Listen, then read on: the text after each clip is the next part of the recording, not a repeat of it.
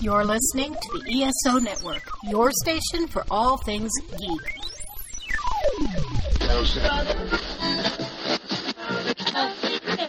Uh-oh. Guess what day it is? Guess what day it is? Huh? Anybody? Mike. What day is it, Mike? Woo-hoo! Welcome to Earth Station 1, a weekly podcast dedicated to all things sci-fi, fantasy, and much, much more. Sit back and relax and enjoy the show.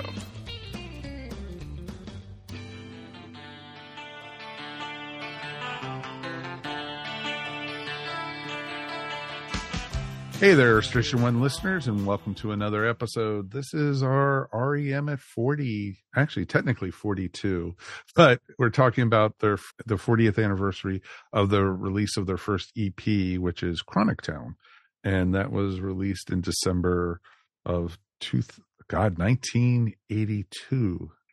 Gosh, that makes me feel really old because I only saw them like a year and a half later, and it was really interesting to think about R.E.M. being that, because R.E.M.'s been a mainstay for me, and it's going to be a lot of fun to talk all about R.E.M. And we got a great crew to talk about it.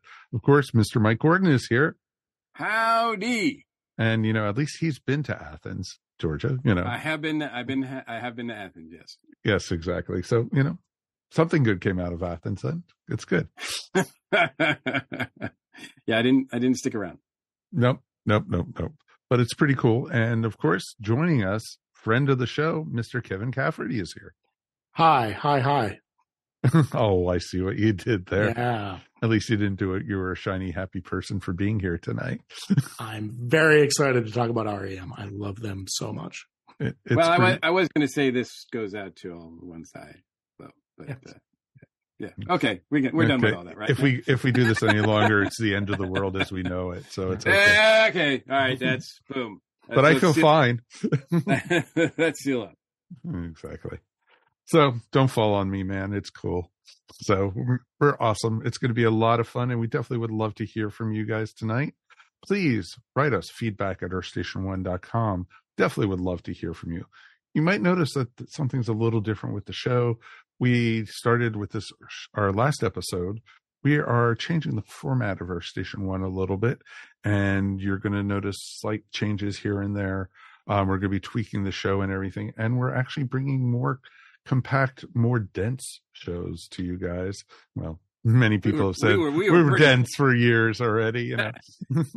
Kevin was shutting his mouth right now. I could tell it. He was like, "Nope, don't say it. Don't say it." But we're too many jokes.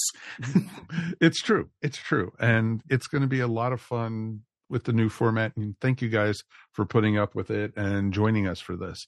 So we're basically going every couple of days, we're going to be getting a new episode of Earth Station 1.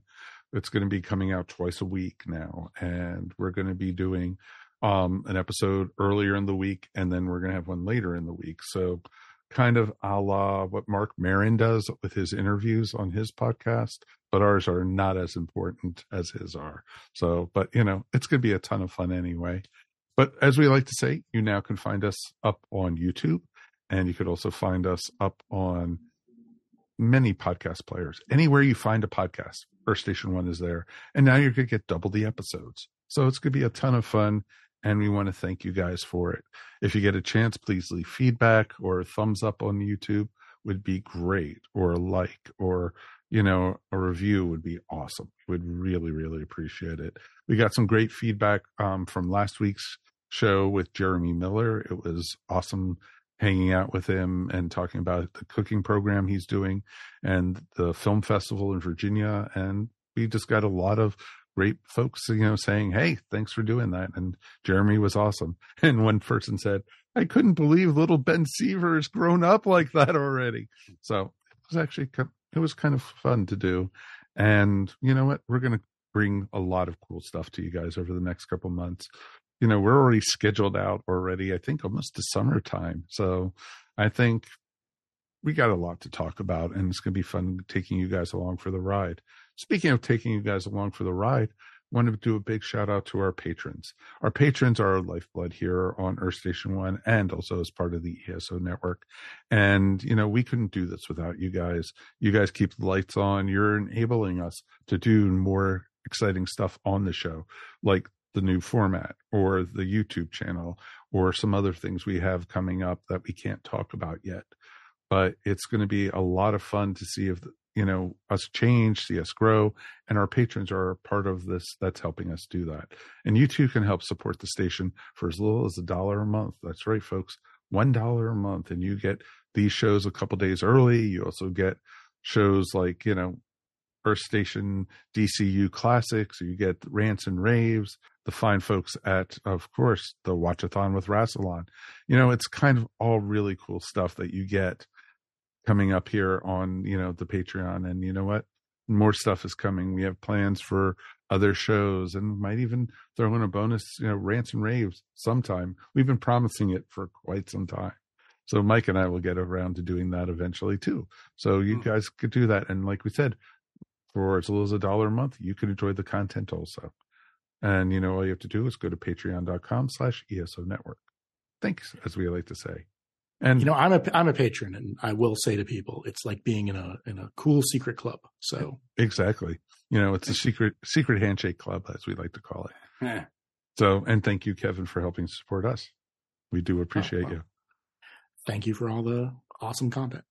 There you go, and it's pretty cool too. And speaking of cool, new Tifosi sunglasses. That's right, winter's here.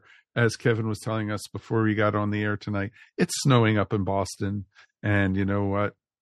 Sunglasses are still cool because, it gets very bright in the snow. It has glare and everything. And our friends at Tifosi Optic have just the glasses for you. And if you're like me who needs prescription glasses, Tifosi Optical could take care of you there too. All you have to do is go to tifosioptics.com and find out what they have. They have some amazing holiday deals going on. And on top of these deals, your friends at Earth Station One are going to give you 10% off. That's right. All you have to do is put in the coupon code Earth Station One. And you know what? It's pretty cool. You get 10% off your whole order on top of the sale stuff. 10% off, not just one pair of glasses, your whole order. That's pretty awesome. Check it out. tifosioptics.com.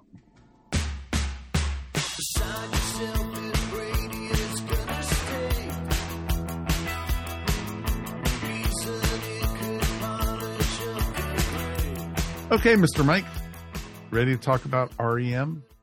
Yeah, let's do it.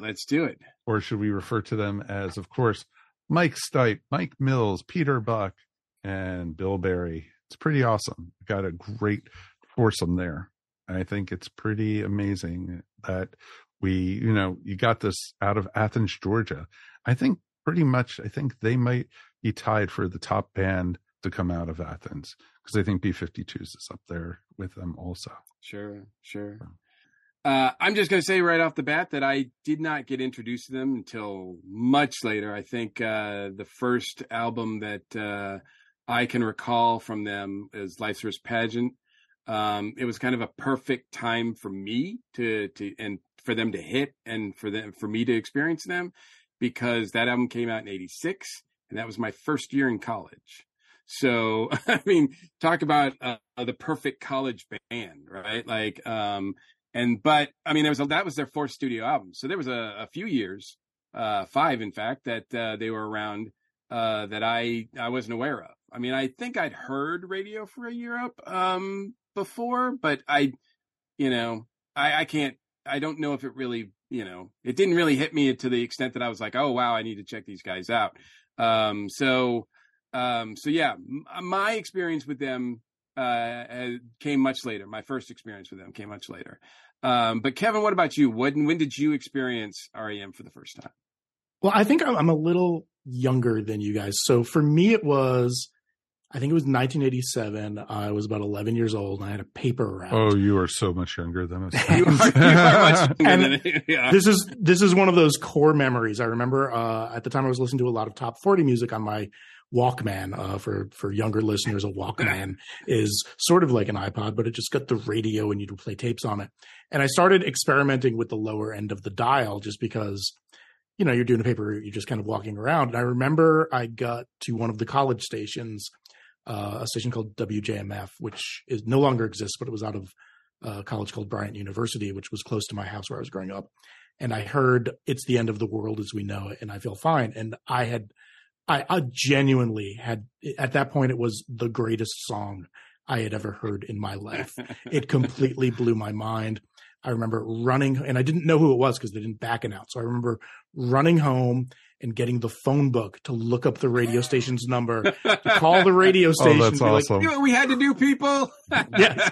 Who did that song? And like the DJ had switched. So it took a while for me to find them. And then like from then on, they were my favorite band, like all through high school. So that was around like when Documented. So that was when they were kind of easing into the mainstream, I would say. Oh, yeah. I think Mike, you caught them when they were still in their Beatles of college radio phase. But I went back and completely devoured everything they had done up till then. They were my first concert, even. Really? Wow. Yes. That's Okay. pretty I awesome. definitely want to get to that. Was it on that tour or? It was on the Green Tour. Okay, gotcha. And it was at a place called Great Woods in Mansfield, which I think I know it well. Yes.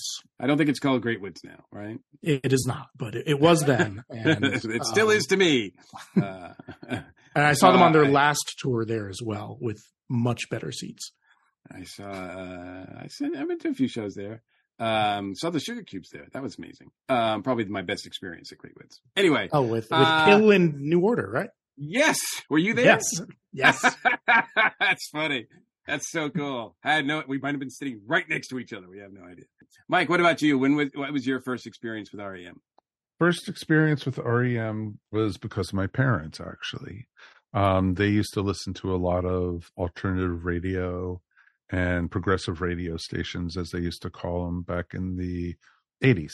And they used to call it alt rock and college rock and stuff. And we had a radio station in Washington, D.C. called WHFS. And it was, basically it was one of those legacy stations that had been around since the late 60s. And, it was, they freeform radio where the DJs brought in their own albums and played their own stuff. And they played this song called Radio Free Europe in 1983. And it was amazing. I heard it because at the time I was a sophomore in high school. And it was awesome. It was just like nothing I had ever heard before. And the singer, the beat, and it was not like anything you heard on MTV. It was not like anything you heard on regular radio. And I went out and I bought that album. I picked up Murmur, and it was probably came out like a month or so before. And it was amazing to listen to it. It was, the lyrics, the singer, because a lot of the music was very fast and everything, but Michael Stipe's singing was almost like it didn't fit in it. It was almost like he was like purposely going slower than the music. And it was hard sometimes to understand what he was saying. He was almost like mumbling in a lot of ways. And it was just awesome, being able to watch them, being, on David Letterman for the first time, and Michael Stipe wouldn't face the audience. And, or when Dave came out to talk to the band, Mike Stipe wouldn't talk to them. They were talking to Peter Buck and Mike Mills and Bill Berry. And it was just awesome. And, being a 16-year-old kid, it's like, these are the most awesome people in the world, and it was awesome. And it's like, my uncle already was living down here in Georgia. It's like, oh, Athens, I know where that is, that type of thing. So even more hero worship. And then being able to go see them in concert. I think it was in January of 1984, and being snuck into a bar called the Bayou in Georgetown, and being able to go see them. And they were the opening band. I don't even remember who they opened for. And it was they were just awesome. And I fell in love from there. and I've been addicted to the band ever since. But it's funny too, because I waned from them a bit towards the end and everything. So it was just we'll definitely talk about, as they progress. But I want to dial it back, because obviously you both, even though you started in different places with different albums, I would imagine you loved them enough and you were interested enough that you went back and to their first album, their first recordings. And I'm wondering, like, especially of Chronic Town, since we're, sort of marking that anniversary, if there's like, what do you notice about Chronic Town as far as the releases them, as to what a prediction of what they would become, or were they still raw, or like what's the experience of listening to Chronic Town like, Kevin? I think Chronic Town emerges pretty fully formed.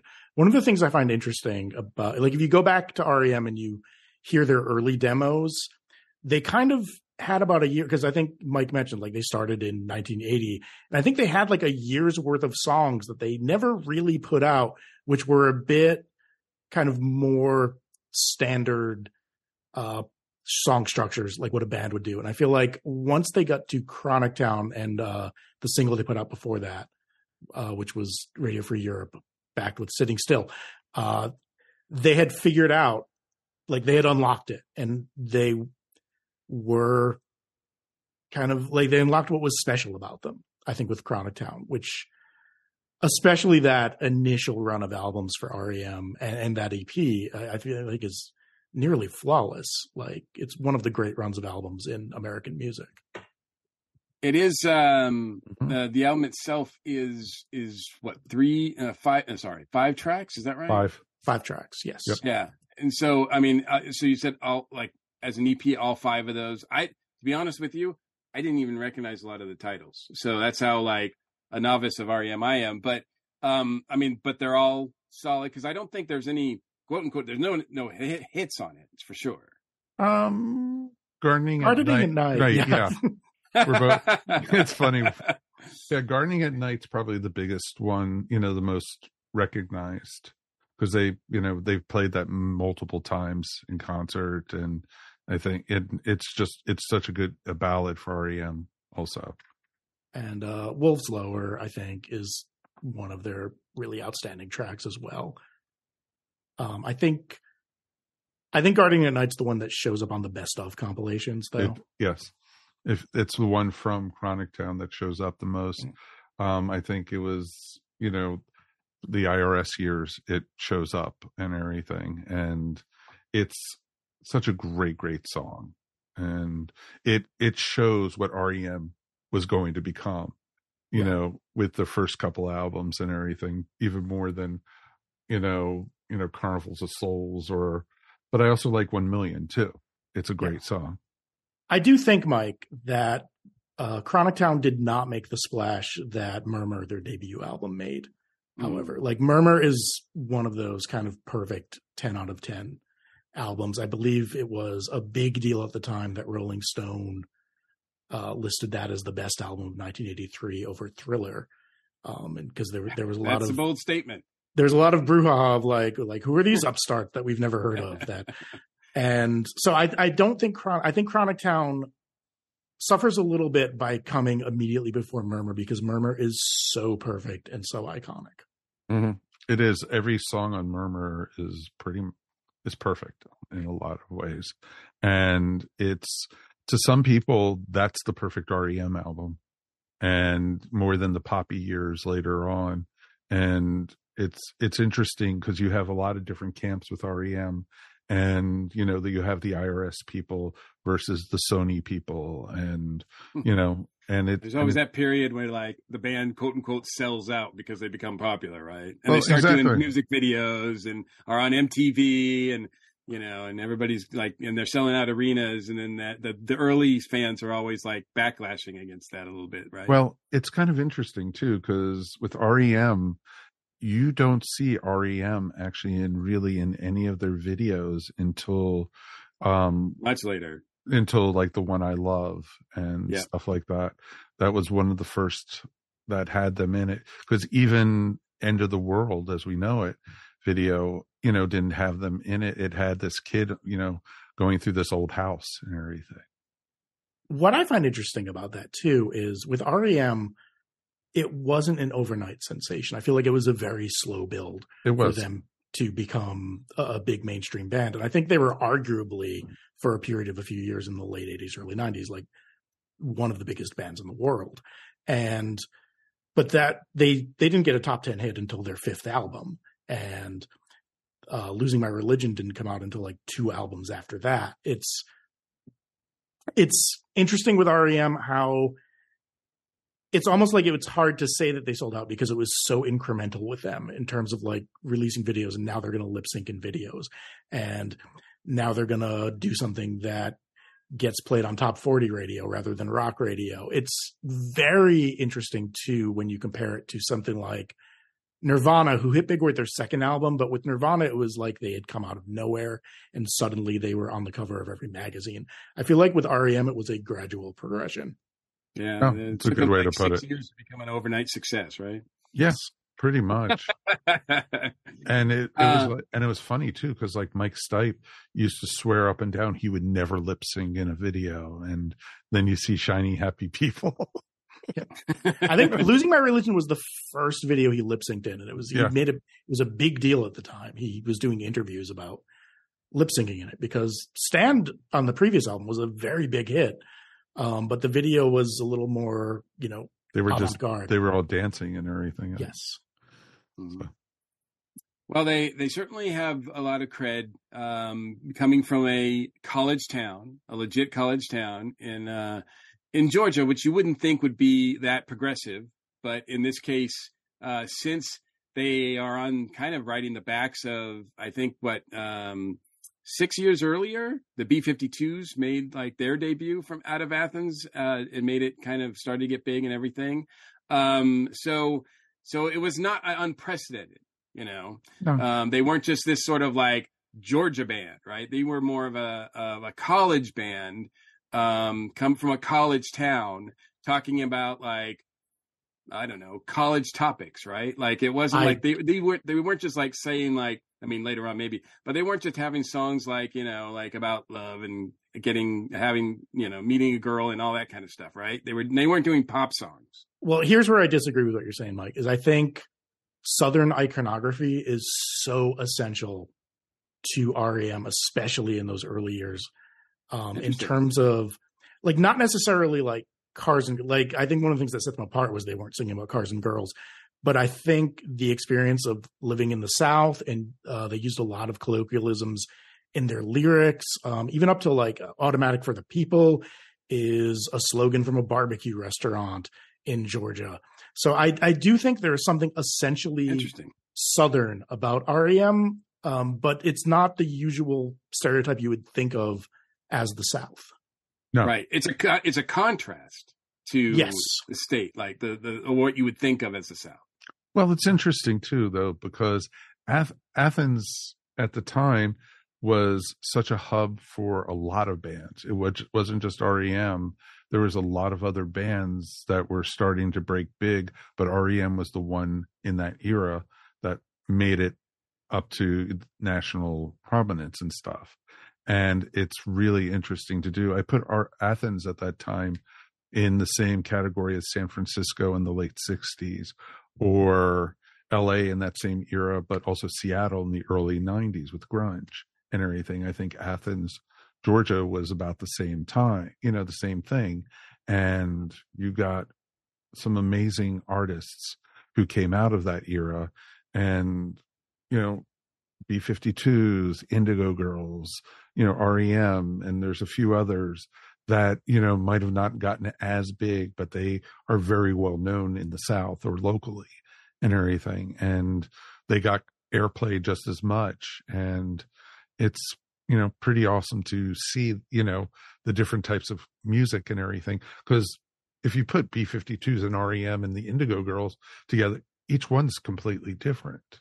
Right. And everything. Where with grunge, you put Nirvana next to Pearl Jam, next to Alice in Chains and such, you could tell it's all grunge, type thing. But that's the umbrella of progressive music is that wide, right? That you can like, because all three bands that you're talking about, they are stylistically very like different, but they are all under like you would find them all playing on 120 Minutes on MTV, right? Like it's like they're very all much into so. that Yes. banner, right? The first time I got to see the Indigo Girls in concert in Washington D.C. when I was in college, Michael Stipe got up on stage with them and sang Kid Fears because their first album had just come out. And I was like, oh my God, that's Michael Stipe. And the girl I was with was like, who? And I was like, that was our only date. So, Yeah, and I think on that self-titled Indigo Girls album, the other three guys all play on a different song as well. I think I'll Try to Be True. And I think coming out of a scene like Athens, I think every so often, like you said, Mike, things coalesce in a certain moment and you get a lot of the burst of creativity from a lot of different points. And I think even if people don't know some of those other Athens bands like Pylon or Love Tractor, I think having bands of that caliber around like undoubtedly spurred REM to greater heights, I think. I think very much so. Being in that primordial soup, if you will. Well, exactly. Yeah. But you guys had that up in Boston too, multiple times and everything with different bands and stuff. So it's interesting too. And as REM grew and, with their first couple albums, each album was completely different. It was not the same. And that's one of the things I loved about it. It was a different sound. You could see them evolving as musicians, songwriters, and they just were maturing. And, the second album, Don't Go Back to Rockville, or, and so many other great, great songs. Pilgrimage is an amazing song. And you have so many great things coming out of it. And, you saw them, and as their popularity grew through the first four albums were like almost like this is REM, and then 5 was when they exploded out to the world, and MTV really discovered them as mainstream. You didn't see, It's the End of the World or The One I Love and songs like that on 120 Minutes anymore. You saw that in regular airplay. Yeah, they escalated. Yeah, they broke free from that. Yeah, for sure. Let's one thing that Kevin said I want to go to, because you said that Chronic Town, it's right there. The band is clicking. What they would become is already in that first album. What is it about REM that sets them apart? What it is about REM that really resonates with you? What do you really appreciate about the band, about the music? I think it's the chemistry between the four of them. And I think it's a very unique chemistry because I think you've got Peter Buck, who's very cool, and you've got Mike Mills, who's very musical, and you've got Bill Berry, who's very down to earth, and then you've got Michael Stipe, who's very pretentious. And somehow the alchemy of that created something entirely unique. Exactly. You would not expect the four of them to even be friends or hang in the same type of group. And they clicked so well together. And the way they would take these kind of Birdsey and Jangle chords and mix it with Gang of Four bass, along with the kind of inscrutable imagistic lyrics that, as Mike said, you can barely make out sometimes. I think I think there's something really magical about them in a way a lot of bands aren't. It was always funny when sometimes I go to karaoke and people would do The One I Love, or they would do Fall on Me. And Fall on Me, you could barely understand what the hell Mike Stipe is saying in the song. And it's amazing because, the words are up there. It's like, those are what the words are. Okay. Because if you listen, we used to joke about it when IRS gave up REM and REM went to Sony. They went to Warner's.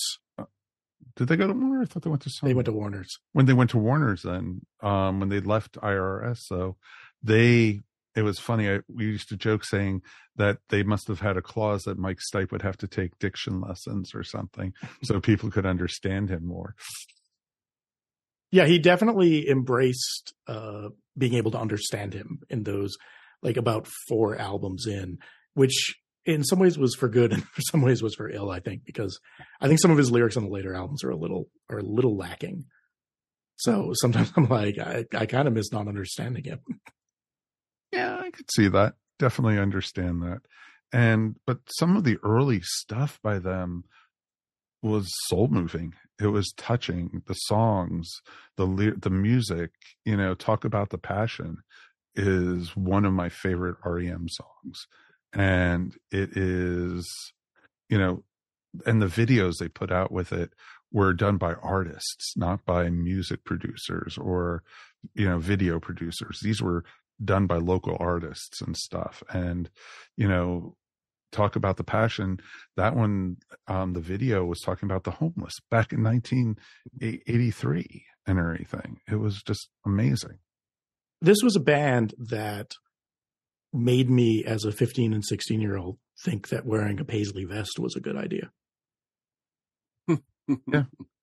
Like, I do think, and I think when they were sliding into the mainstream in the late 80s, I feel like there was something going on in the culture then. I know last week you all discussed the Pee Wee Herman Christmas special. I feel like the emergence of stuff like that and R.E.M. going into the mainstream and what was going on with David Lynch and Twin Peaks suddenly becoming a huge hit on television. I felt like suddenly America was ready for the avant-garde in a mainstream way. And I don't know if it was like coming out of 8 years of Reagan or what, but it definitely seemed like that was a moment. It also seemed like definitely. To me that the media, the record companies were really giving them this is America's U2 treatment. Absolutely. This is like everything that you liked about U2. This is like the American version. I mean, it's not musically the same at all, but at least as far as, you got your pretentious lead singer, you've got your social political lyrics, you've got a different kind of sound that yet is unique to them. Like, if you are on the radio, I mean, even me, if I'm listening to a track and an REM song comes on, I know it's REM. Like, it's like they are distinct. They have a signature sound. Yeah, I agree completely with that, Mikey. It was within the first 30 seconds, it's an REM song, if even that long, and that's what's kind of cool about it. And it's interesting. You don't even have to wait for Stipe to sing. Like, it's an REM song before he even opens his mouth, or like mumbles his. Yes and no. The first couple albums, no, because each one was completely different to a point and everything. And it's interesting too, because I love REM. I will say that to my dying day, but I think the band lost a lot of its soul after Bill Berry left the band. I don't think it was the same. It was like almost like something cracked with it. You broke the chemistry in some ways. Yeah, absolutely. I think Bill Berry was the member of the band who I think had the best ear for saying, like, I think this works. I think this is too long. I don't think we should do this. I do feel like, especially in the first few albums after he left, they really needed an editor. They really needed someone to say, like, more of this, less of that. Mm-hmm. I agree with that completely. When was that? He left after New Adventures in Hi-Fi, which was their 10th album. Oh, wow. Okay. Which was, I think, 95. Yeah. Okay. So I mean, he was built, like, R.E.M. put out, like, I think 10, like, really, really great albums with the 4 of them. And then Bill Berry left, and they put out some albums that, I mean, they have things to recommend them. They're not worthless, but they're not up to the snuff of the first 10. Peak R.E.M. No, it's not their imperial phase. Right. And I do think the last 2 albums they put out were a bit more of a return to form. And I think there was a feeling on their end that they wanted to go out with some stronger albums. So I think that's one of the reasons they called it quit after that. Also, their insane record deal that they signed with Warner's in the mid '90s had finally run out for I think it was $90 million for a certain number of albums. Exactly. They finished their contract and that was it, pretty much. And it was interesting too, because I remember when Bill Berry collapsed on stage, and because he had a brain aneurysm that ruptured, and it was not a pretty sight. And they gave him time. Hey, take your time, recover. They didn't push him at all to come back or anything. And when he came back, he just didn't feel the same spark, and he decided to retire from music completely. It's not like he said, "Oh, I'm going to go do my side projects" or anything. He literally left music. Yeah, and that was their first tour in years. Right. They took a bunch of years off from touring, basically at their commercial peak. After the Green tour, for Out of Time and Automatic for the People, they did not tour. And so when Monster came out, it was a big deal that R.E.M. was going to tour again. They're playing these enormous venues. I think they were in Europe when it happened or something. Yes. And so, yeah, and it was a big shock. And, they had, and as the band started getting more popular, of course, they had to keep on adding members to the band. And it started getting, the juggling. You could tell the chemistry was changing anyway with it and everything. And, but it was interesting because you had some of their biggest albums, Automatic for the People was huge. And I think for a lot of people, not me, but a lot of people think that's their finest moment. I think it's very, very good. But a lot of people will cite Automatic for the People as their best album. Monster, I know, does not loom as large in their critical reputation, and I didn't like it so much at the time, but I've come around on it a little. I have too. I can actually now listen to What's the Frequency, Kenneth, and not throw up in my mouth. I mean, even at the time, I loved Strange Currencies. I thought that was a really pretty song. And, but some of the stuff after, I really liked Let Me In. And I think Crush with Eyeliner is a cool song. Oh, it's awesome. There's a lot of good stuff on that album. And New Adventures in Hi-Fi is kind of long and dense and weird, but I think that album is also, very, very strong. No, exactly. What was the other one that I liked by them in their later years? What's Bad Day? I think it was called. Yeah, Bad Day was an extra track on a best of they put out. They did a best of the Warner Brothers years, I think in 2003. And Bad Day was kind of like the new song. But to me, it felt like it was almost like a throwback, though. It was an old song. Yeah. It was a song they had, and they kind of reworked part of it for End of the World as We Know It. But then they re-recorded it for that best of. So that's probably why you like it. Oh, I'm sure. Well, it explains it awesomely. But they also did at the time, they did a John Lennon tribute album, and they did Dream Number 9 for the John Lennon song, and it was amazing.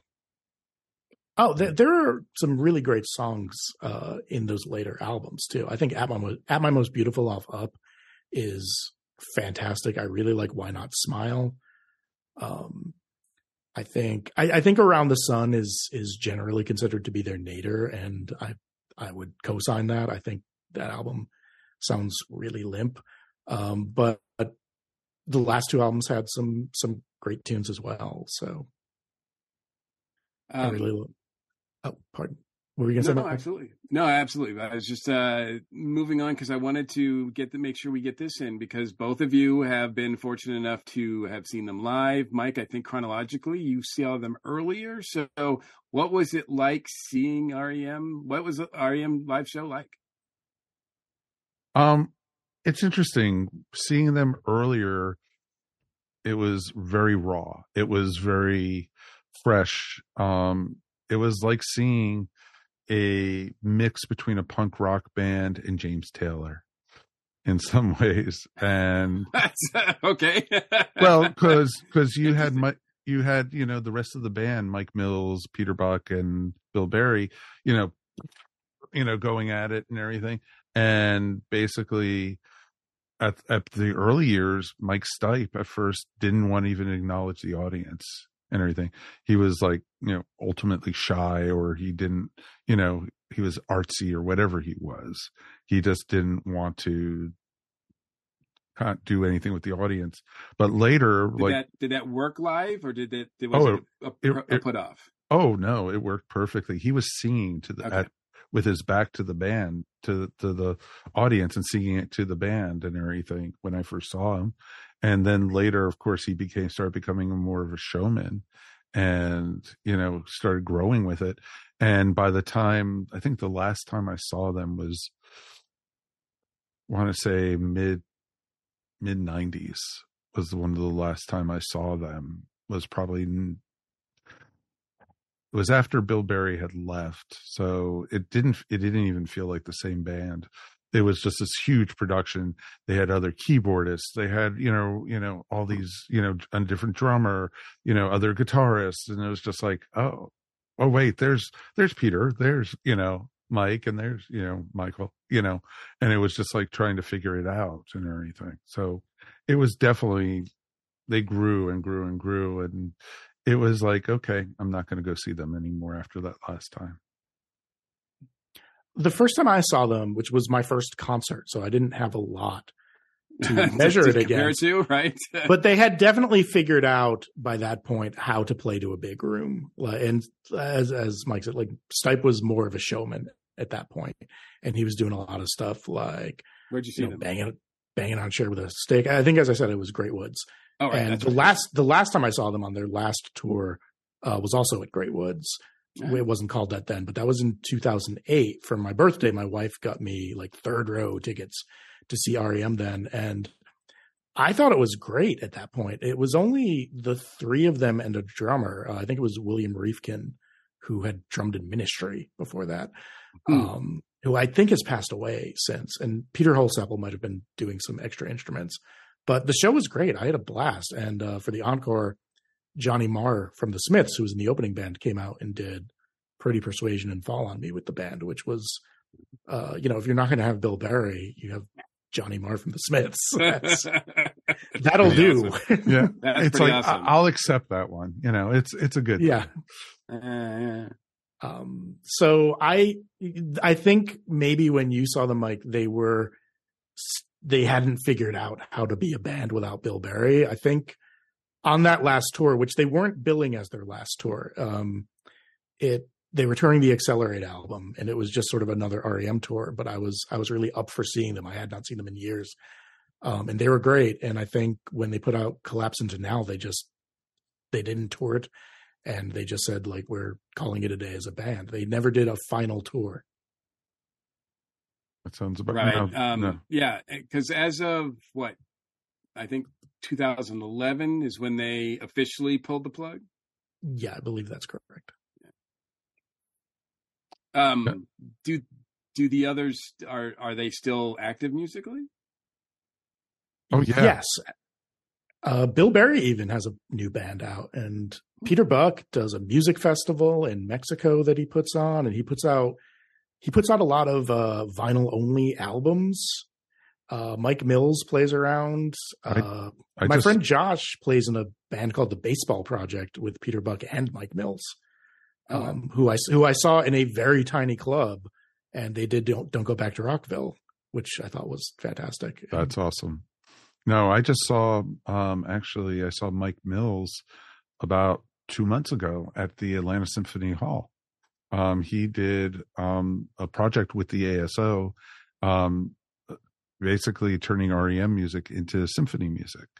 And he actually created his own concerto, and he also played with this amazing fiddle player. And it was awesome. And it was like, because the whole first part of the show was all R.E.M. music. played by the Atlanta Symphony. And then for the second part, Mike Mills came out and played with he had like a quartet or something and had the symphony playing in the background. And then, and he was playing his new stuff. And then he sat at the piano and started playing Night Swimming. The audience just like exploded. It was just awesome. And I think because of that crazy $80 or $90 million deal they signed with Warner's in the mid 90s, right before record sales really collapsed, they don't really have to do anything for the money. It seems like they just kind of do what interests them, which is cool. I do think that one of the things I find interesting about R.E.M. in the 2020s is I don't think R.E.M. have much of a cultural footprint, especially with people younger. Like you don't hear them referenced as like a big influence that often. You don't hear them on the radio that much compared to, I think, some of the contemporaries they had at the time, like say U2 or even something like The Cure, I think are a bigger deal than R.E.M. I feel like R.E.M. have in a way been like weirdly forgotten. That is interesting. Yeah, I was wondering, as getting ready to ask that question as we're getting ready to wrap up, but what is their legacy? Like, what is the legacy of R.E.M., do you feel? That's a good question because R.E.M., they slowly creeped across, and in a good way, they started influencing, and a lot of like the newer bands, some of the newer bands now credit R.E.M. for as their inspirations and such. And that's pretty cool to hear when you hear that type of thing. Do I think R.E.M. has the lasting factor, like when you think of giants of the 80s and stuff? No, I don't. To me, in my heart, yes, because they're one of my favorite bands. But to the general public, no. It's like when, I played it, like was playing it for William or something. He's like, oh, this is cool. Can we listen to this? It's not, younger kids don't go, oh, I want to listen, the younger kids, if they want to hear something old, they'll want to hear the Beatles or the Rolling Stones or something, or even from the 80s, Tom Petty or, some of the other punk rock bands, the Smiths or something. They won't go, oh, R.E.M. type thing. But I put them in the same category as the Talking Heads, the Cars, all those type of bands and everything. I think they were one of the biggest bands of the late 80s, early 90s. You couldn't go anywhere without hearing R.E.M. And you hear R.E.M. now on the oldies station, which is in the supermarket. Yeah. And I do think a lot of bands, especially bands who have a big underground following, who are trying to move into the mainstream, I think R.E.M. are the signposts they use of how to do that right. I think R.E.M. did that more successfully than most bands in terms of, I don't think fame hit them all at once. So I think they dealt with it better than a lot of bands did. Like you look at, say, I mean, Nirvana's the obvious example of how badly that can go. But even Pearl Jam seemed to, hit it really big and then shy away from it immediately. So I think R.E.M. are a band that people look to for that as well. And I also think they're one of the great American bands, even if they're not as canonized as I think they should be. I think the music is strong enough that it's due for a rediscovery. I mean, all I think it'll take is like one needle drop in a Stranger Things episode, and people will be all about R.E.M. again. that you know what, that is definitely a possibility. And the other thing about them too, I think that's a credit to them. And this, correct me if I'm wrong, but I mean, it was 4 guys, core until almost to the, like, pretty much to the end. It wasn't like there was not a lot of, drama with the band. It wasn't like, band members. They didn't split up and have a great dramatic thing and people went solo and stuff like that. It was mainly just like these guys in this band for the length of time that they were relevant. Has any band broken up so amicably? Like, you never hear any of them say a bad word about the other. If they have like a reissue coming out, you know, they'll do interviews together. They really just are like, well, you know, we did this for 30 years and we feel like we did everything we wanted to do. And now we want to do some other stuff.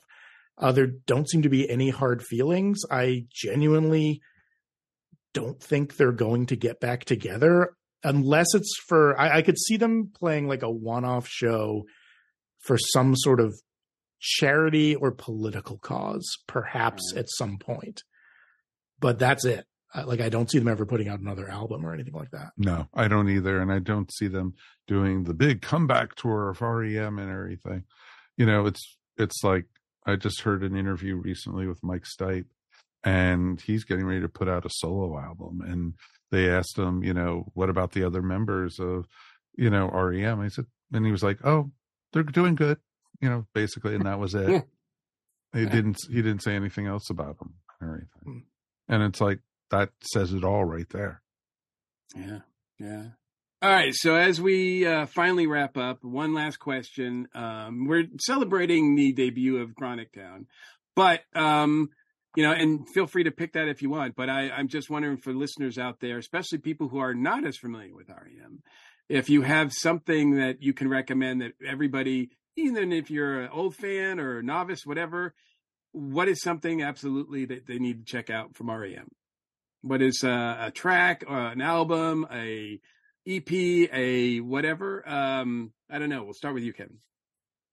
This is hard. I'm gonna go with their second album, Reckoning, which is not as beloved as Murmur, but I think it has higher highs than Murmur. I think the really good songs on Reckoning are some of the best really good songs on any album ever. And it starts off like a mother effer with Harbor Coat into Seven Chinese Brothers into South Central Rain. So I'm going to say their second album, Reckoning, is what I think people should check out. But you would be hard pressed to do wrong with any of their first 7 or 8 albums. Mm-hmm. That's a good way. Mike, what about you?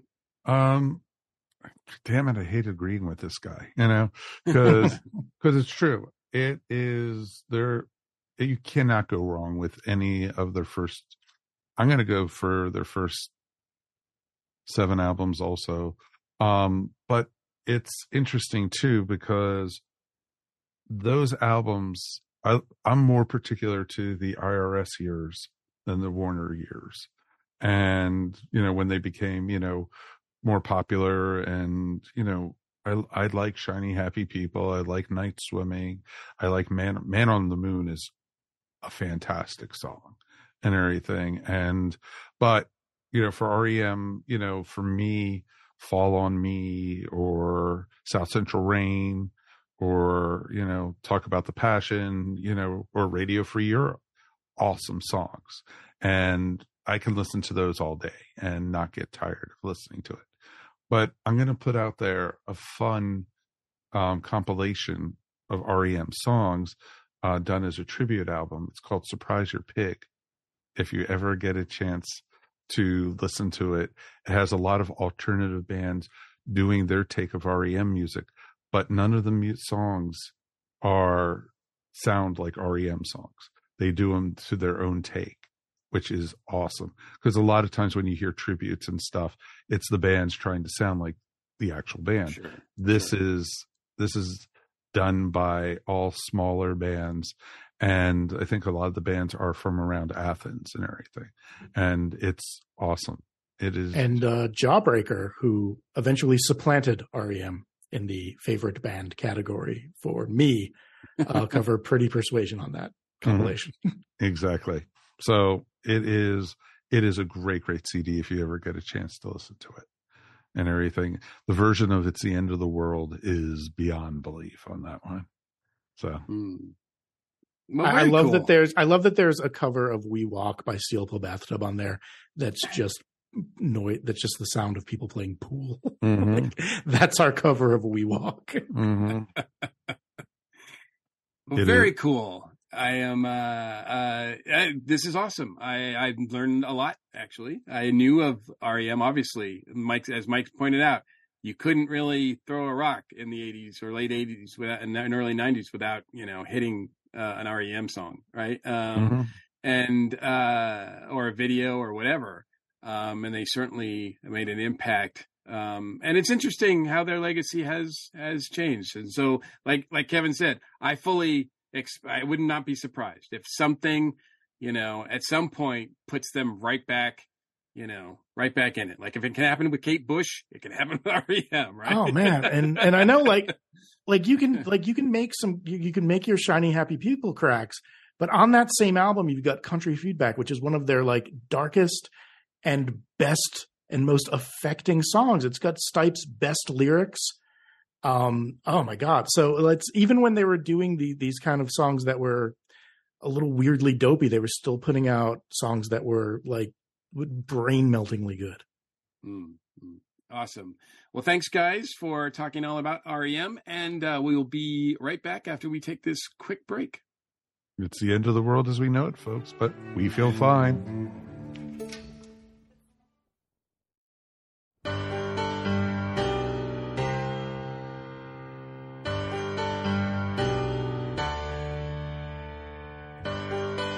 Night swimming deserves a quiet night. Hi, this is Ashley Pauls with this week's Box Office Buzz. I don't know about you, but I find it really hard to believe that we're already nearing the end of 2022 and it's time to start talking about end of the year wrap-ups where we talk about our favorite movies and TV shows of the year, holiday season movies coming out. Like, where did all the time go? There's been a lot of great things so far this year and more still to come. James Cameron hopes that your favorite movie of the year is Avatar: Way of the Water.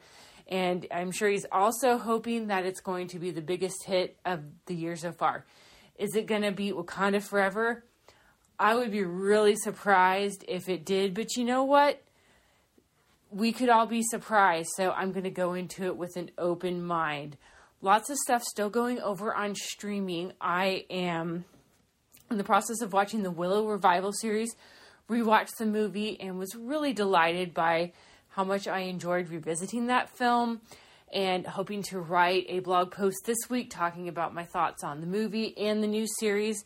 I've also been catching up on Wednesday, which is super fun. I'm not really that familiar with the Addams Family as a franchise, but I heard so much good stuff about Wednesday that I decided to check the show out, and I think it's great. That's why I tend to not try to be judgmental about quote-unquote reboots or reimagining, because things like that, you never know what is going to be a fan's first encounter with a franchise. So I was never really super interested in Addams Family stuff until I heard so much about this series. So it's always good to bring in new fans.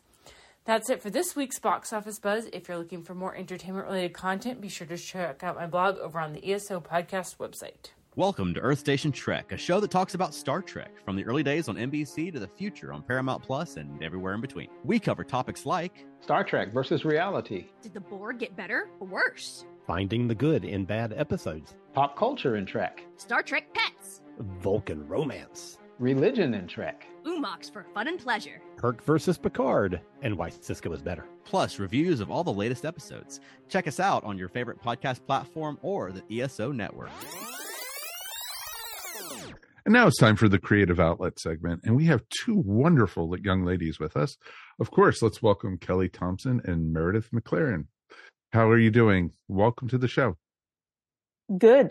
I'm really happy to be here. Yeah, thanks for having us. I'm good too.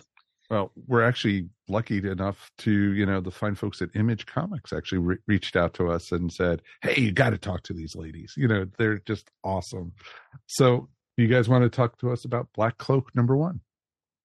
Yeah, absolutely. And I'm glad Image reached out to you. We've been doing a lot of these interviews and stuff. And Meredith and I both commented that because it's my first real book at Image. I did one of the shorts in the Silver Coin, or one of the stories in the Silver Coin anthology story that Image did, that Michael Walsh's book. So, but that's really my first thing with Image, and so this is big for me. And Meredith has been here before, but she said that this had been like a much bigger rollout, and so it was sort of crazy for us. So we really appreciate you taking the time.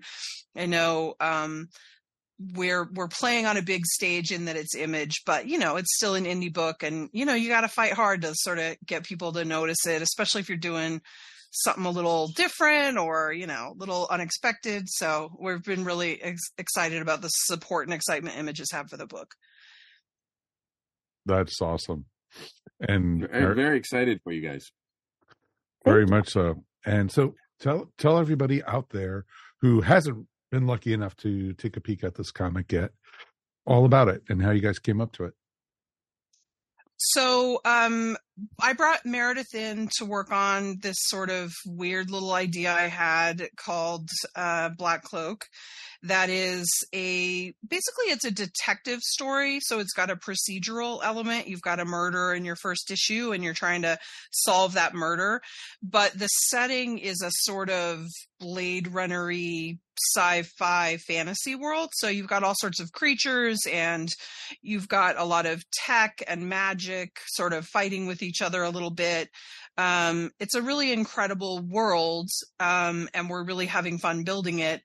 But then, it's just got this sort of very steady procedural thread that sort of leads you through it to sort of tying together sort of the politics and the problems in this world with, some big murdery stuff. Yeah. Kelly likes to preface it a lot by saying that she just put all the things that she loves in one place. And so, I really approach it that way too. It's like everything I love to draw is here. Yeah, I mean, I don't want to be like, oh yeah, we're out here reinventing the wheel and we're geniuses, but I do think there's some real joy in not, I don't know, whatever. It's your peanut butter in my chocolate. No, your chocolate's in my peanut butter. Like why should sci-fi have to not have magic and fantasy creatures in it? Like, I don't know why they can't be blended together and like create something fun and interesting. And it's not that nobody's done that before, but they tend to be seen as pretty separate things, like, oh, lasers in space, sci-fi, magic and, cloaked elves, fantasy. And I'm like, what? Let's do it all. I'm like that taco girl gif or whatever. Like, why not both? What's going to hurt us? Like, and especially working with someone like Meredith, she draws a lot of inspiration from a lot of disparate places. Like, I feel like she's really interested in, like, she's really inspired by a lot of comics and fashion and locations. And, she travels way more than I do. So she's inspired by her travel locations. And again, it's like, we didn't want to make something that looked just Western, but we also didn't want to make something that looked just Eastern, especially, we're both white people, so like maybe not. But I think the world of Kyros and the world of Black Cloak it really benefits from Meredith especially, but I hope me a little bit too, like just having a lot of different interests and tastes and like not agreeing with the idea that they should stay separate. Like, blend them all up and let's see what we get. I find it really fun. Mm-hmm, mm-hmm. That's pretty awesome. Looking at the first issue, the preview that we got, it looks great, looks fantastic. Obviously, yes, I find that I also recognize the procedural element of it, but in a much different setting. Kelly, I'm really familiar with your work for Marvel. And especially you did Hawkeye, right? Mm-hmm. And Jessica Jones, right? Yeah. And I love those books. So thank you for those. But how was it to create this whole universe? Go from working in a universe where you get to play with toys, but now these toys you're building yourself. It's tricky. I mean, I've done, Meredith and I, one of my very first projects in comics was a creator-owned book for Dark Horse that Meredith and I did together called Heart in a Box. And, there was some world building we were doing there in the sense that there's a non-normal element that sort of runs through that book. But you're right. But that book is otherwise very straightforwardly the real world. And so, this is a lot to take on. But having worked with Meredith before and knowing what she can do, and also knowing how much our interests collided, like we're both very interested in like monsters and, fantasy and mythology and like these kinds of bigger stories that have sort of iconic ideas in them. So I knew that I was sort of partnering with the right person, that I could, sort of vomit up a lot of words to her about like the kind of ideas I was interested. And I knew we could get on the page really quickly. And not to overhype Meredith, but I just really think she's a genius. I think she designs in a really smart way. And I also think she's got a style that is on the surface doesn't feel like a fantasy style, which I think plays to our strengths a little bit. Like it's very clean and sharp and not sort of fussy in a way that sometimes fantasy stuff is. And I don't mean fussy as a negative. I just mean more detailed, more sort of scratchy, sometimes looser. But Meredith's got a really clean, tight style that I think, so even when she designs like this crazy character, it still always feels really like her, which allows for a lot of consistency across the book to me and how it looks and holds together. And all of that seems like it's not a big deal, but I think in cohesive world building, it's honestly the linchpin. And that's why, pick the right artists, because they're going to be building those, they're going to be putting those blocks in, whatever you think in your head it's going to be, they're in charge of like really bringing that to life. And I'm very lucky to have Meredith on that. Thank you for saying that. It's funny that you say that, because it's like when we first started and I knew it was a fantasy book, I was a fantasy sci-fi, but the fantasy part, I'm like, okay. I was looking at books like Monstrous and stuff, and I'm like, my heart ached because I'm like, I do not have the time to put in this amount of detail.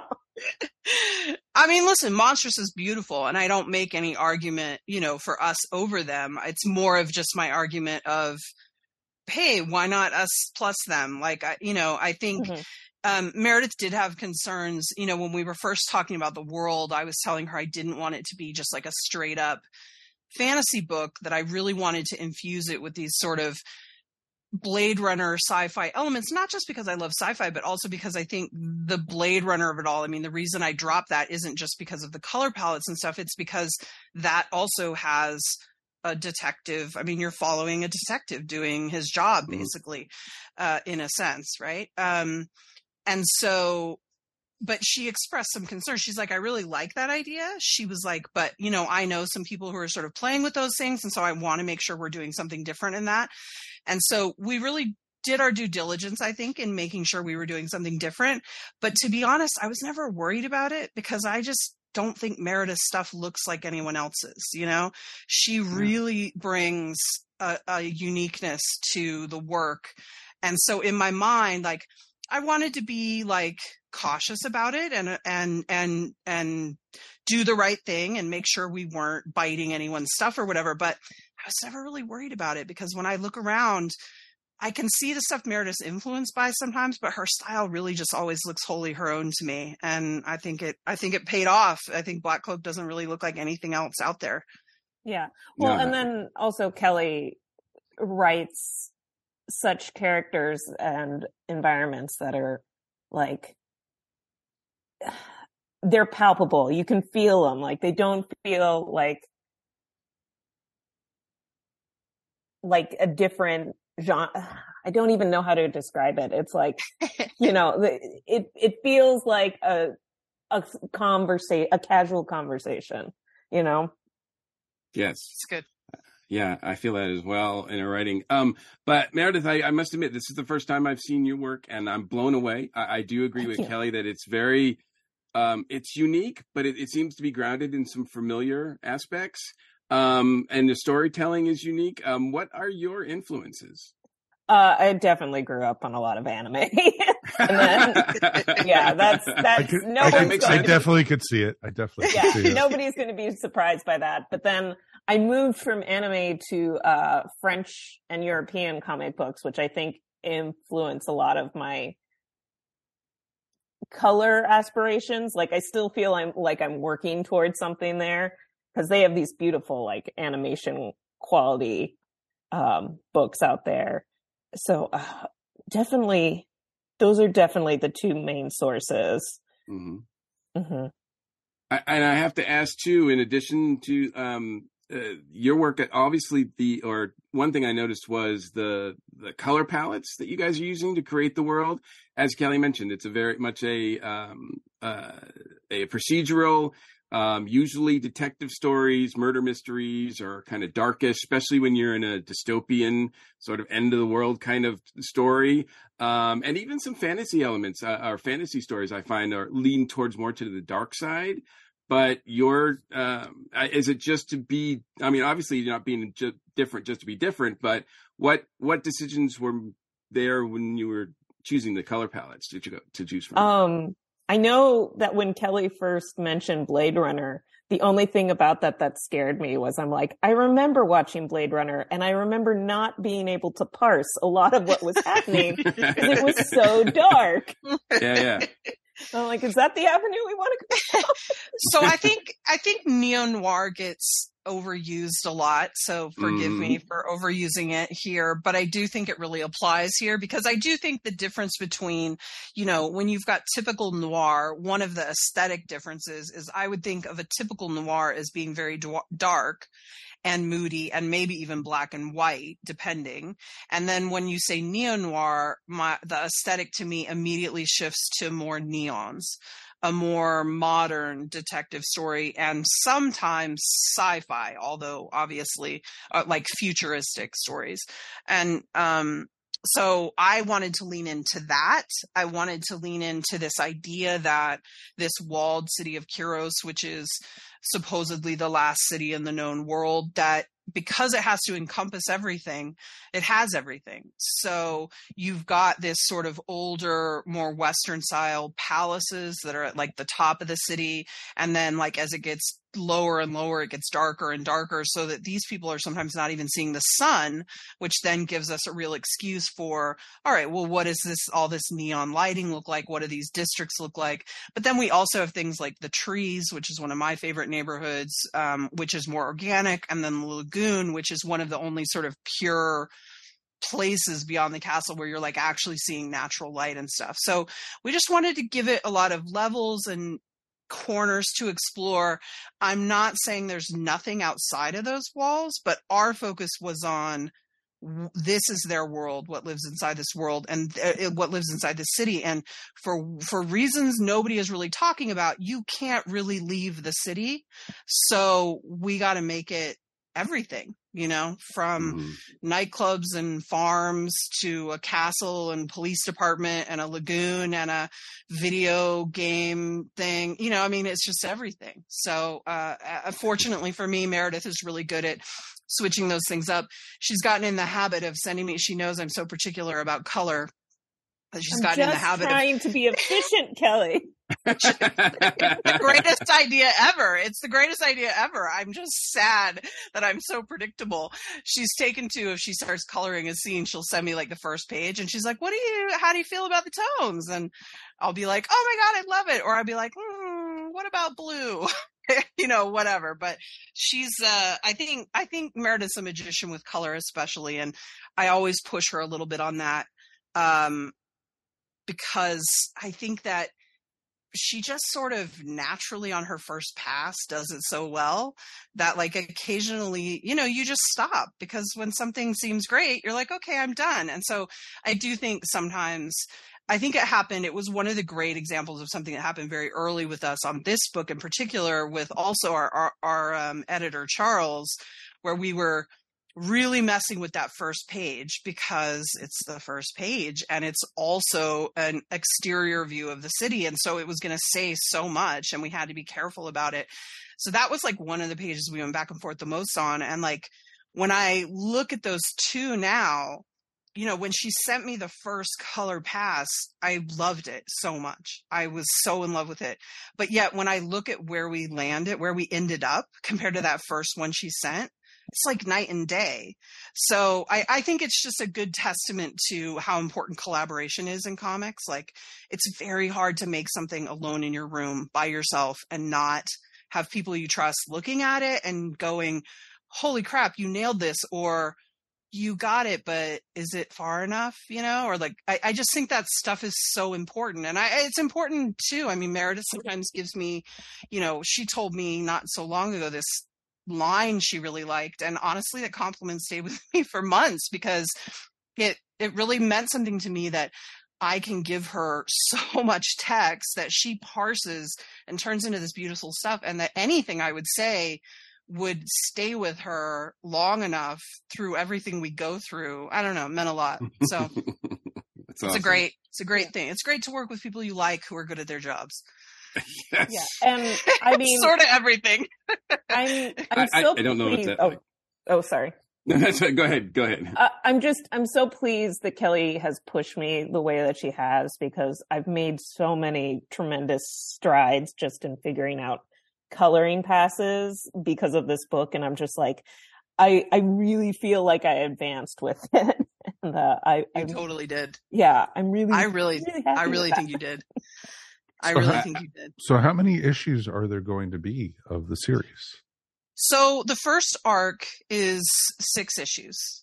And where we leave that, we leave it in a place where it wraps up this sort of primary story here and sort of sets us up for the continued stories of Black Cloak. And I think that can take a lot of different shapes and forms. And I think what it ultimately takes sort of depends on the audience. If people really go nuts for it, I think we'll do a lot in this world. If people like it, we'll do as much as we can, but I know fans don't love that answer. You'd love to like commit to something knowing it's going to be 50 issues. And listen, I love that too, but that's just not sort of the reality. Of course, who doesn't want that? Of course. But I think we'll know pretty early in 2023, like how well we're doing and how much we can afford to invest in doing more.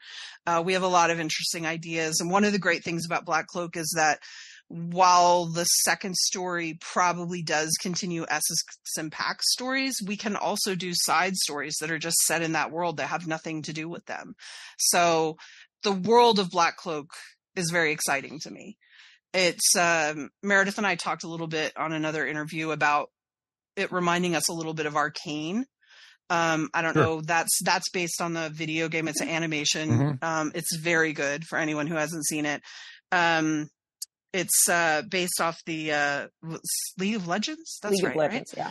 Yeah, the League of Legends games, which I've never played, but which my partner and I watched Arcane, and we just fell so in love with it. And I do think it was like world building and character work. And it really reminded me, like, if you can nail that stuff, you can really win the hearts and minds of the people, That's awesome. That is really awesome. When is the first issue available? It'll be out 1/11/23, so second week of the new year, and it is oversized. It's like 50 plus pages for only $4.99. So definitely check it out at your local comic shop, folks. Local comic shop, people. We love our local comic shops. Shop local. Yes, whenever you can. Absolutely, absolutely. Is there anything else you guys want to promote or anything? That's really that's what we're doing right now, man. We're pretty focused. I mean, I've got some Marvel stuff still going on, and I've got some other stuff planned for 2023, including The Cull with Mattia Delius, who Michael, you said you like Jessica Jones. He was the artist on Jessica Jones. So he and I are doing The Cull. There's an ad for that in your first issue of Black Cloak too. So wonderful. That is awesome, guys. Well, thank you for taking the time to join with us. We really do appreciate it, and looking forward to seeing what happens with Black Cloak. Awesome. Thank you Thank you guys so much for having us. Absolutely. Let's take a quick break, and then we'll close up the show.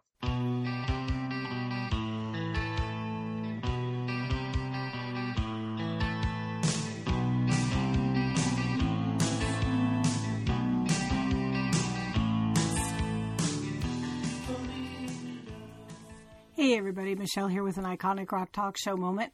And in the news today, Mick Fleetwood's balls. A pair of wooden balls on a string worn by Mick Fleetwood in the famous photo that graces the Rumours album cover went up for auction on December 4th through Julian's Auctions. They brought in a total of $128,000 US, 104,000 British pounds. What did you think I was talking about? The auction featured items from Mick Fleetwood, John McVie, and Christine McVie. They included a black felt top hat that Mick Fleetwood gave to Stevie Nicks with 2 stuffed crows on it. There is a holiday gift for you. Basses played by John McVie, and from Christine McVie, the dress that she wore on the back cover of Rumours. Of course, the auction was put together before she passed away. She passed away just 3 days before the auction actually took place, and her items went up in value. The dress they thought would bring in $10,000. It brought in $56,250. Part of the proceeds from this auction went to benefit Music Cares, which is an organization that provides short-term financial assistance for people working in the music industry who have financial need, whether it's from health issues or disasters or other issues like that. This has been the Iconic Rock Talk Show moment, and we will catch you next time. Check out the Modern Musicology podcast, where each week we talk about things like what makes a great drummer, our favorite rock documentaries, songs we love by artists we don't love, our favorite concert memories, songs that should have been singles, and all of our favorite music from the 60s, 70s, 80s, 90s, and now. Do not use Modern Musicology if you're allergic to it. Modern Musicology may produce itching, dizziness, vertigo, temporary blindness, or heart palpitations. Do not taunt Modern Musicology. Ask your doctor about switching to Modern Musicology.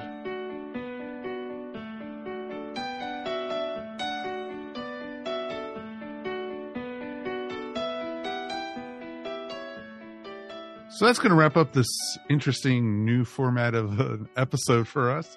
Thank you, everybody, for listening. It's been a ton of fun. Kevin, thank you so much for joining us tonight. Oh, thanks for having me. I so appreciate this opportunity to geek out about R.E.M., a band I have loved for most of my life. Yeah, and, you know, I was already an old person already when you were starting going to see that. Anything you want to shout out about or yell out about? Sure. I will say that I have a podcast called Gleaming the Tube, which is about movies that involve skateboarding in some capacity, however minor. And we're about to record this week an episode about Pee-wee's Big Adventure and Pee-wee's Big Holiday for people who enjoyed. More Pee-wee. Yes, for people who enjoyed last week's Pee-wee-centric episode of Earth Station 1. And Mike, you should watch Pee-wee's Big Adventure. It is the best thing Tim Burton has ever done. I will also say that next month in Boston, Massachusetts, on Martin Luther King Jr. weekend is the Euresia Science Fiction and Fantasy Convention, and I will be there doing a few panels. I believe I'll be doing, the schedule's not out yet, but I believe I'm moderating a panel on the year in Star Wars, and I'm going to be a panelist on the year in TV. As of now, as DragonCon fans know, subject to change, but that's where things stand. So if you're in the area, come out to that. That's awesome. We'll have links to those in our show notes. Because I know Kevin Eldridge has talked about Euresia for years to us and everything. Yeah. That's how I know him. That's probably how I know the network. But yeah, I think Kevin Eldridge is going to be a panelist there as well, but I will leave it to him to announce the things he's doing. Well, fine. We will let him do that then. Cool. Yeah. And Mr. Mike, we made it through another one, my friend. We did. And as always, it's my pleasure. Anything you want to shout out about, sir? Yeah, you know, it's interesting since we're talking about R.E.M. And Athens and Georgia and everything. I moved to Atlanta, Georgia in 1993. And when I moved here, and when I quickly, one of the things that made me, when I first visited Atlanta, one of the things that first made me think this is a cool place to be, was a station that started in 1992 called 99X. It was an alternative rock station, progressive music. They played R.E.M., Green Day, No Doubt, you name it. And I discovered, it was a great time. I discovered a lot of bands because of that station.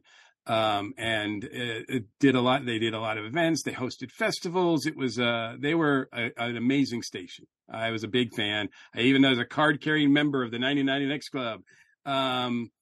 But as you know, as what happens with radio and all the stupid things that go on there with corporations and all that kind of stuff, 99X died out. I think officially it was like 2008 or something, but by that time they were not relevant, and they were long past their muster. But they are back. 99X is now on. It's a nostalgia station, so they're not playing like they're not trying to recreate the magic. Instead, it's just more like, hey, you remember this stuff? These songs and everything like that. But it's now on, they were on 99.7. Now they're on 100.5.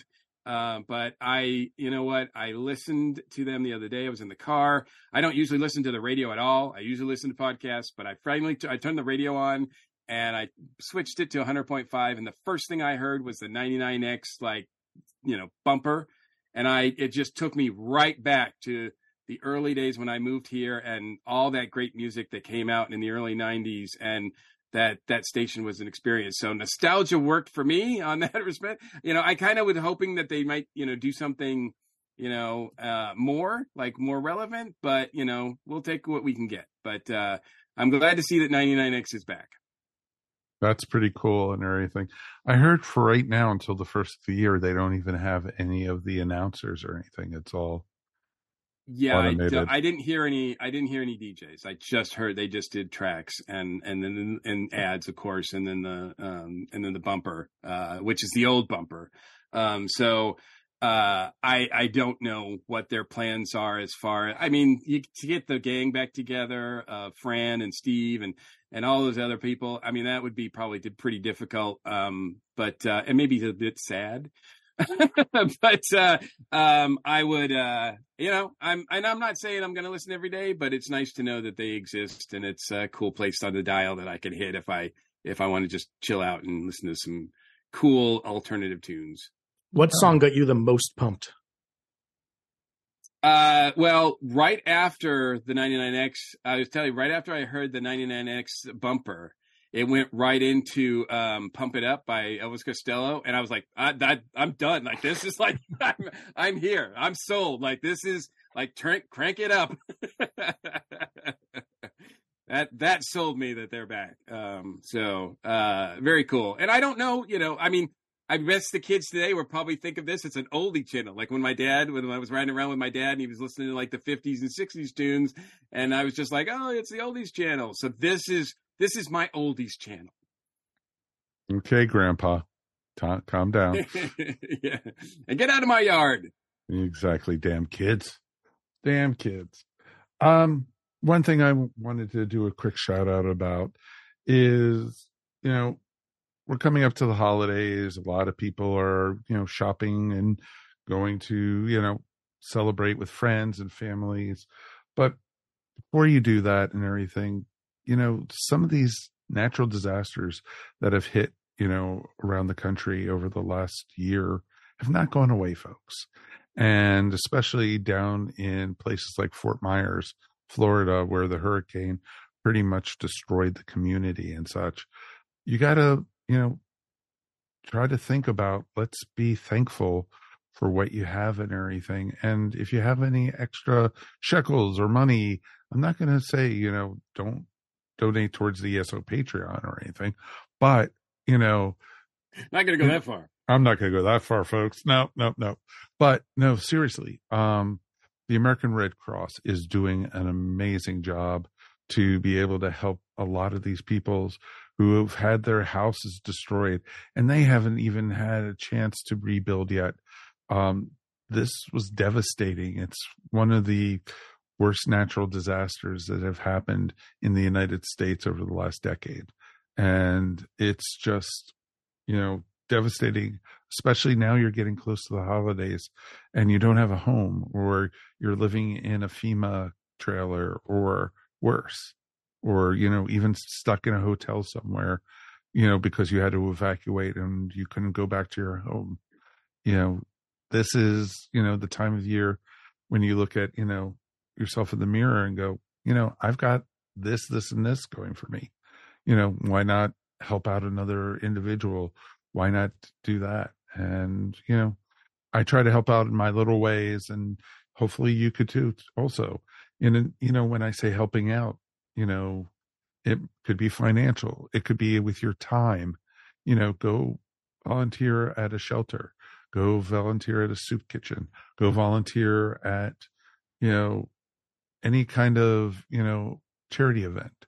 There's always people looking for help and such. And, but there's also people looking to take advantage of it too. So vet out who you're volunteering or giving to charity with to make sure they're legit, and that's just something to be careful for. And, I really think when you put your head to it, I think it's a great thing to be able to help another individual who's not as fortunate as what you have. And I feel fortunate to be able to do this podcast every week. Well, now twice a week. So, it's pretty awesome that we're able to do that. And you know what? Running into 2023, it's only going to be bigger and better for all of us. Let's help with those who can't, hold up for themselves and need the help. Sometimes people are too proud to ask for the help. And so just do it, folks. That's what you need to do. All right, off my soapbox now. So we are going to be back again next week. And our next week is going to be a very interesting one. We are having 2 episodes out again next week, folks. You join us early in the week when Mike and I are going to be reviewing Wednesday. That's right. We are going to be looking at the Netflix series. And it was awesome. I just can't wait to talk about that. It was a show that has my 11-year-old niece asking me about the Cramps. Well, that's awesome. That is awesome. That is really awesome. It introduced the Cramps to a whole new generation. And oh God, that dance was just awesome. It's like, how many Wednesday Addams are we going to see now at Dragon Con next year? So yeah, we already saw quite a few. So yeah, that's probably triple. Yeah. If not, tenfold. Exactly. So Wednesday, we're going to be doing that. And then we're going back to the movies. And we were looking at Avatar, Way of the Water. Yay. Woo. Ha. So you can tell I'm excited about that one, folks. So please join us for, and tell all your friends that Earth Station 1 is available twice a week, not just once. So we're going to be bringing you twice the fun, twice the adventures. It's going to be a ton of fun, folks. And of course, we definitely, as always, love to hear from you guys. So if you get a chance, please write us at feedback@earthstation1.com. Remember, you could always find Earth Station 1 wherever fine podcasts are found. And guess what, folks? Now Earth Station 1 is in video format. So we could be found up on YouTube. Please subscribe and tell all your friends about us. And we're waving at you right now. Yes, you. You know who I'm talking to. You're watching. I know you are. So there, definitely check us out. On behalf of myself, Mike Faber, of course, Mr. Mike Gordon, Mr. Kevin Cafferty, thank you for listening. And you know what? Hope everyone has a great week. And we will see you next time on Earth Station 1. Peace. And we are done. Ciao, folks. Yay. And don't go back to Rockville and waste another year. That's my word of advice. Everybody hurts sometimes. You've been listening to the Earth Station 1 podcast, a show by fans for fans. If you enjoyed the show, please subscribe to our show up on iTunes or wherever fine podcasts are found. While you're up there, please rate us and remember to leave feedback. It would greatly be appreciated. And remember to tell your friends all about us while you're at it. Earth Station 1 is available on most social media sites where you can join some really great topics or chats. Help support our show by shopping through our Amazon.com link or purchasing very cool ESO Network clothing and merchandise at our TeePublic store. Links to both are found on the top of our ESO Network webpage. Become a patron of the ESO Network by backing us up on Patreon for as little as 25 cents a week. Go to patreon.com/ESO Network to sign up. We want to hear from you. Please write us at earthstation1@esonetwork.com or call us at 404-963-9057. Thanks for listening, and we'll see you next time here on the Earth Station 1 podcast. Peace, and we're done. This has been a broadcast of the ESO Network. Be part of the crew and help support our shows by donating to our ESO Patreon or by shopping at the TeePublic store, which can all be found at www.esonetwork.com. The ESO Network, your station for all things geek.